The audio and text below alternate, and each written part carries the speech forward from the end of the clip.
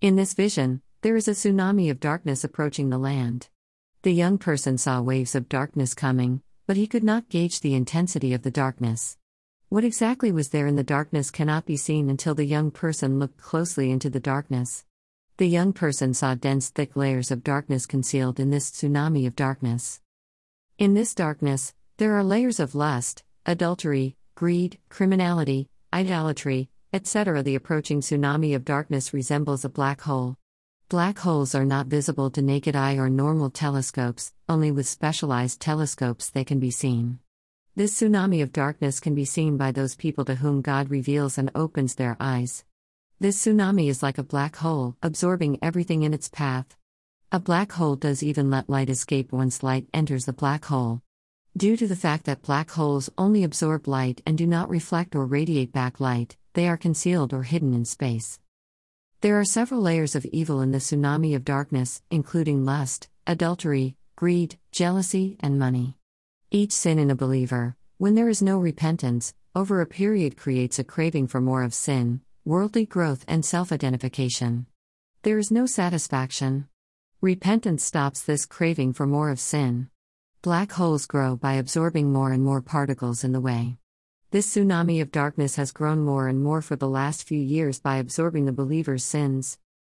A lot of believers are caught in the web of sins like greed, lust, money, and pride. Over time, these sins created a dissatisfied lifestyle and created a desire to acquire and receive more worldly blessings. All the believers and preachers who are trapped in these layers want more from God and people. Instead of giving to people, they try to get from people. In some cases, they force people to give everything they have. There is a craving to get more wealth or receive more worldly blessings in order to expand their sinful empires on earth. Instead of building God's kingdom, they build their own personal self-made empires. Their self-made empires serve as a fortress to cover their sins. Nowadays, churches have become man-made empires where preachers and believers hide their greed, lust, money, and other sins. These man-made church empires over the years have also been responsible for the tsunami of darkness. Man-made church empires can be megachurches or any religious organizations.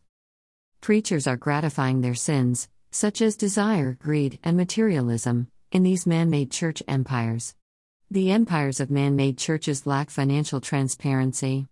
Just like black holes, the sins hidden in these empires are not visible to naked eye. Only God has to reveal these empires and protect believers from these empires. These church empires deceive even the elect. They appear to be spiritual due to their beautiful outward appearance or disguise. Although these empires employ many genuine people, on the inside they are a fortress of sins. Intercessors pray that man-made church empires to be exposed and multitude of sins inside these empires to be destroyed. There is a lot of difference between stars and black holes. Black hole absorbs all light, whereas the star emits or reflects all light. Churches must change their perspective from black hole mindset, receiving mindset, to star mindset, giving mindset. The star mindset is a giving mindset where the church draws life of Jesus from the storehouses of God and gives Jesus' life to believers.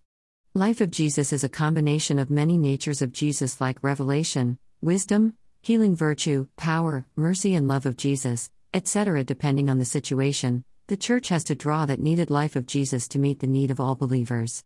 For example, when the church has a lot of sick people, the church must draw the healing virtue of Jesus. Churches again have to be teeming with the life of Jesus. Churches must once more be bursting with Jesus' life. There should be many apostles and preachers raised from the church. The church is heavily dependent on the life of Jesus for all its needs. The Church of Jesus should once again become a place where the sick can go to be healed, the fatherless and orphans can receive care, the sad can find comfort, the depressed will find refuge, etc. As intercessors, do pray for the below points. 1. There should be a shift in church mindset from a receiving to a giving mindset. 2. Fortress of sins within the church must be exposed and destroyed. 3. God to reveal the man-made church empires to believers. 4. God to restore the lost glory of the church. 5. The church must recognize the importance of Jesus' life.